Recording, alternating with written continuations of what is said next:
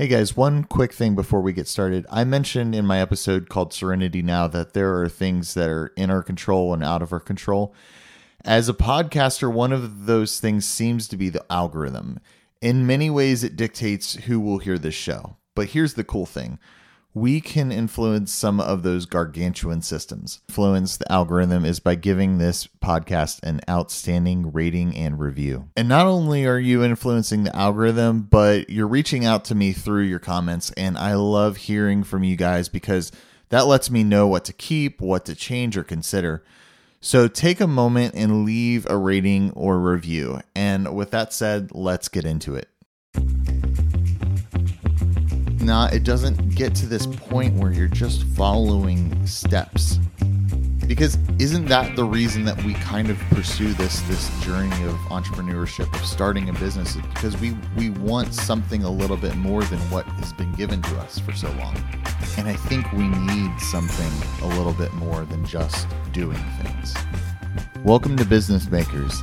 I'm your host, Matthew Weimer. This episode, I wanted to take some words. I love words. I love how they move people, how they shape people.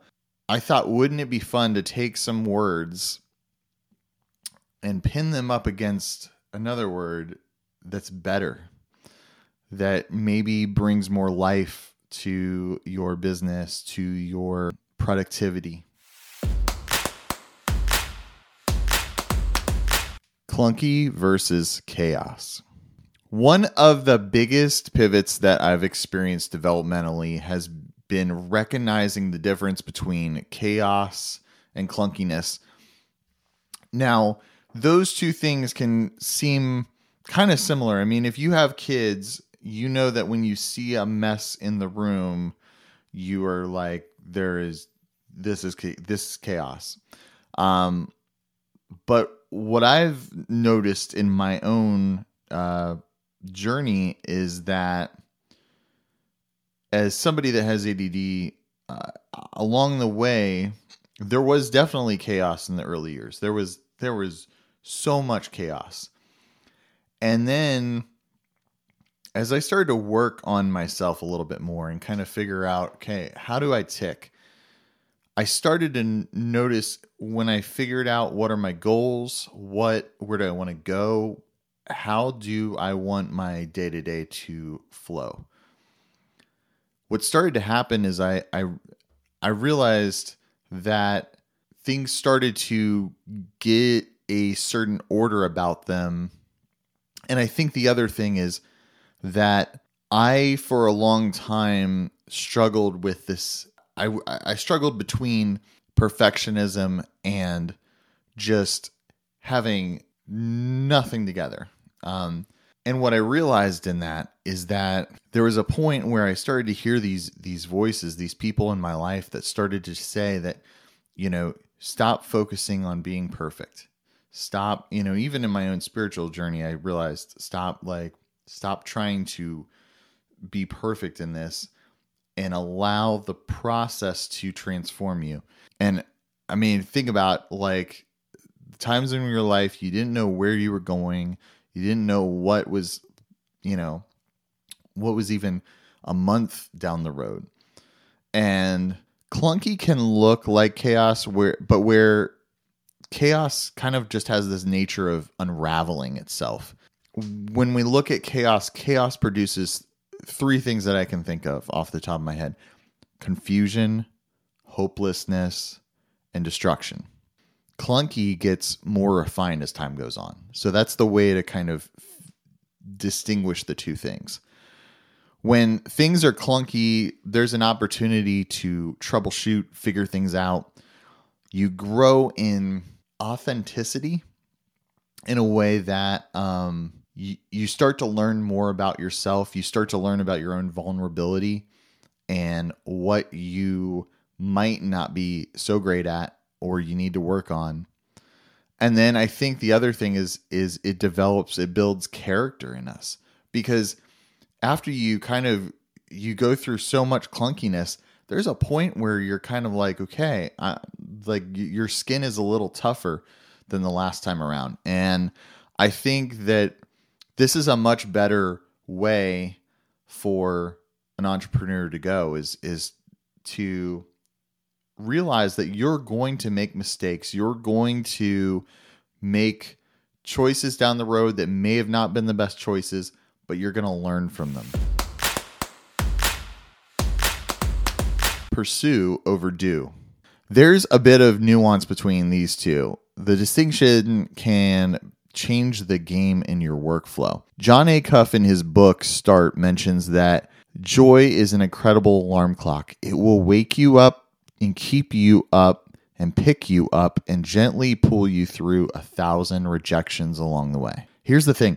I've done things, you've done things, we've all checked things off of our task list. When joy is pulling us through these often mundane tasks, we have the energy that seems unstoppable and steady.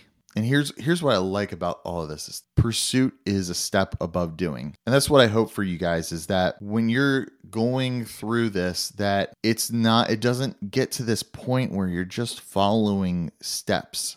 You might catch me on a day where I'm just kind of surviving and I'm just doing the things that need to get done.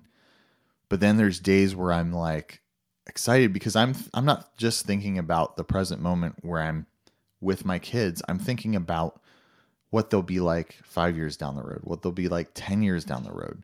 And I'm thinking the things that I'm doing right now are playing a part in that future self, that future existence where they recall memories back to playing with me. And I think that's huge when we're doing some of the things that we're doing with the businesses that we're starting, with the projects that we're starting.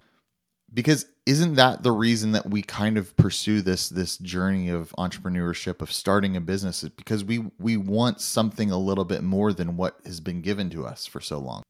And I think we need something a little bit more than just doing things. Story drives script. I've seen some bad scripts, and I worked in film and commercial for a while, and I even wanted to, like at one point I wanted to be a script supervisor, I wanted to be a screenwriter, and I've seen some bad scripts. Usually they're lacking one basic thing: story. I don't know if you've seen these emoji shorts that are on Disney Plus. My kids and I, my family, watch these. Usually it's after a movie because they still want to watch a little something. So we'll put something short on, and they have these emoji shorts where they'll explain like a Disney movie with text emoji style, and it's crazy because what I realized in watching some of those is that the story is kind of paramount. Like it's the thing that no matter how much you dumb down a story, whether it's Star Wars or Frozen, they are still really good stories. If you just give somebody the bare bones of what happens, they're like, whoa, that sounds intriguing. I want to know more about that.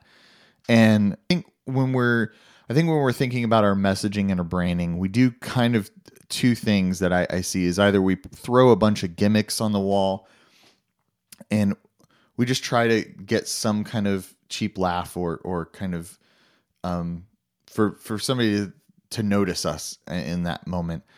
Or we kind of just lay it out and really there's no plot. There's no hook. It's maybe missing one of those pieces of like the story brand model. You don't have a guide, or you're not recognizing that you're the guide, and you're not even saying anything about how you can help that person. And this is no diss to script or copy. Script is, messaging is fleshed out representations of story. That's what people see. But there should always be a yielding submission to the story.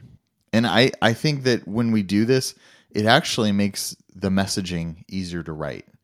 When we know what we're talking about, it is easier to create the content, to do the messaging, even to do the aesthetic creative stuff, it becomes a little bit easier because we know what we're going for. Like we know the vibe.